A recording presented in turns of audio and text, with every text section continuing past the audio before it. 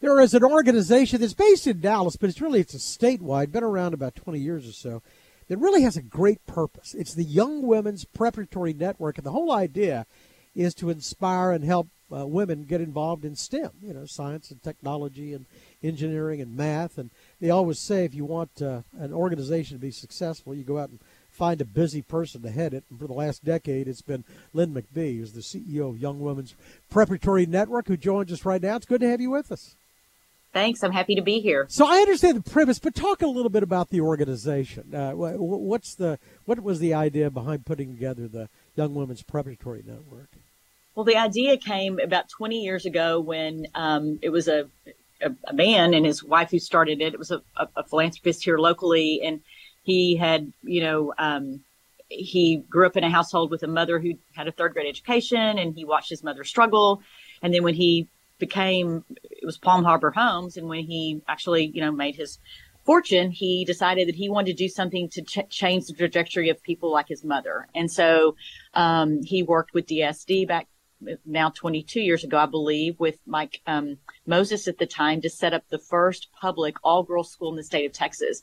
And when you think about, girls' schools, you typically think about private schools. So this was the first public all-girls school.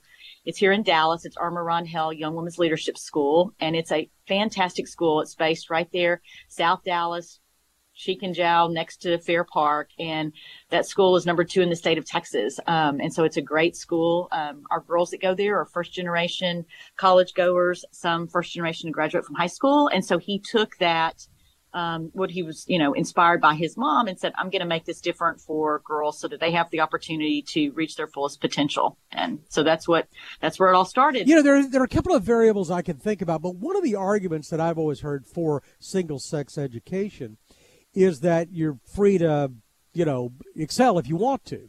That women, for example, might feel pressure to not beat out the male counterpart or something or other, and consequently don't go into that. You have a biochemistry degree, right? Correct.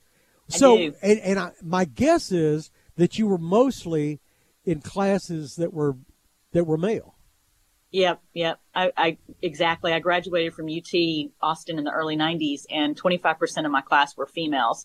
So that was anybody getting a biochemistry or biology or anything kind of in the, I guess you'd call them life sciences. And, it's funny. I didn't realize it at the time that it was such a strange thing. And it's just kind of, you just accept what your environment is and you work through it.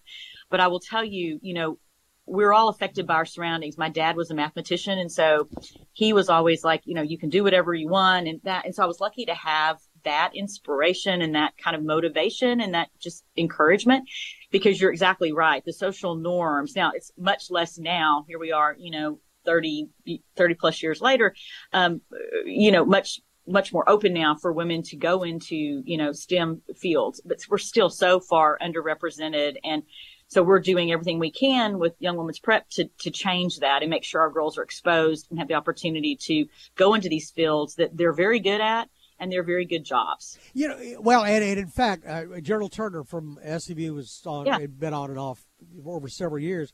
And we were talking about the Bobby Lyle School, the engineering school, and it's evidently approaching 50%. That's awesome. 50-50 and headed that way. So here's the problem. Is it the intimidation factor, or is it just the fact that these opportunities are just not presented, especially to young women and young women of color?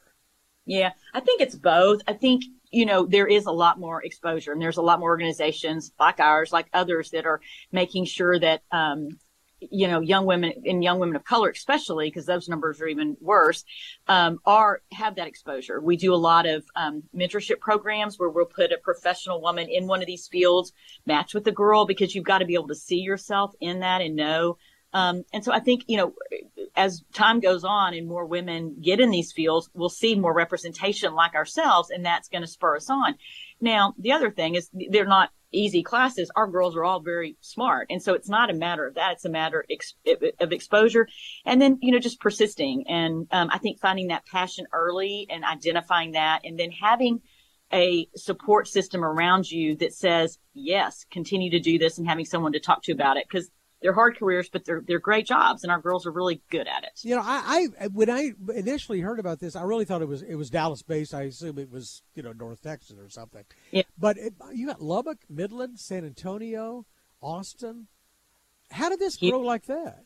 Aldine. Well, so again, the first school, you know, a little over 20 years ago, and that persistence with Mr. Posey and Mike Moses, and then we went down to Austin. And, you know, here's the thing, you know, a good model and success, people want to replicate that. And we are investors in public education. So we are right there under the tent with public ISD. And so we're very proud that we're that private philanthropy that is letting our schools have the resources and the tools that they need so our girls can really succeed. And so, you know, once you start having success, I mean, people want to replicate. And we are now 10 schools strong. We're going to be opening another school in Dallas next year. We have, it's kind of the cat's out of the bag, but it'll be in the Balk Springs area, which is very underserved and very much needs this. And then we're working on another school in the El Paso area. So hopefully we'll have even a bigger footprint. And, you know, we get a lot of calls, and you know, it has to be a good partnership, and we're really proud to partner with Public ISD in this venture. Is this a national trend? Are there other organizations? You must communicate with them if there are. Yeah. So there's the Student Leadership Network that's out in New York, and they've got 5 girls' schools. And then there's the International Coalition of Girls' Schools that is just kind of a member organization. So there are girls' schools everywhere. But again, typically it's going to be private school. And, you know, the unique thing about this is it's obviously public. So it's, you know, free for our girls to go. And the other thing that's very interesting is usually these districts, when they have success with a public girls' school, sometimes they'll open a boys' school. We got the Barack Obama Male Leadership Academy here in Houston. They got Mickey Leland. So, you know, it's about choice for the child and giving, in our case, these girls the opportunity, as you said earlier, to really thrive in an environment, because girls do. And this is just known. There's so much study out on it that girls, when they're in a classroom with boys, they do, if they're smart, they tend to withdraw. They tend to be, you know, quiet. They tend to not, you know, raise their hand, all those things that you hear. And so this environment gives our girls the opportunity for them all to be leaders, for them all to answer all the questions, for them all to be smart, right? It's great. So 20 years, I mean, you've got some, you know, organization has some history behind it.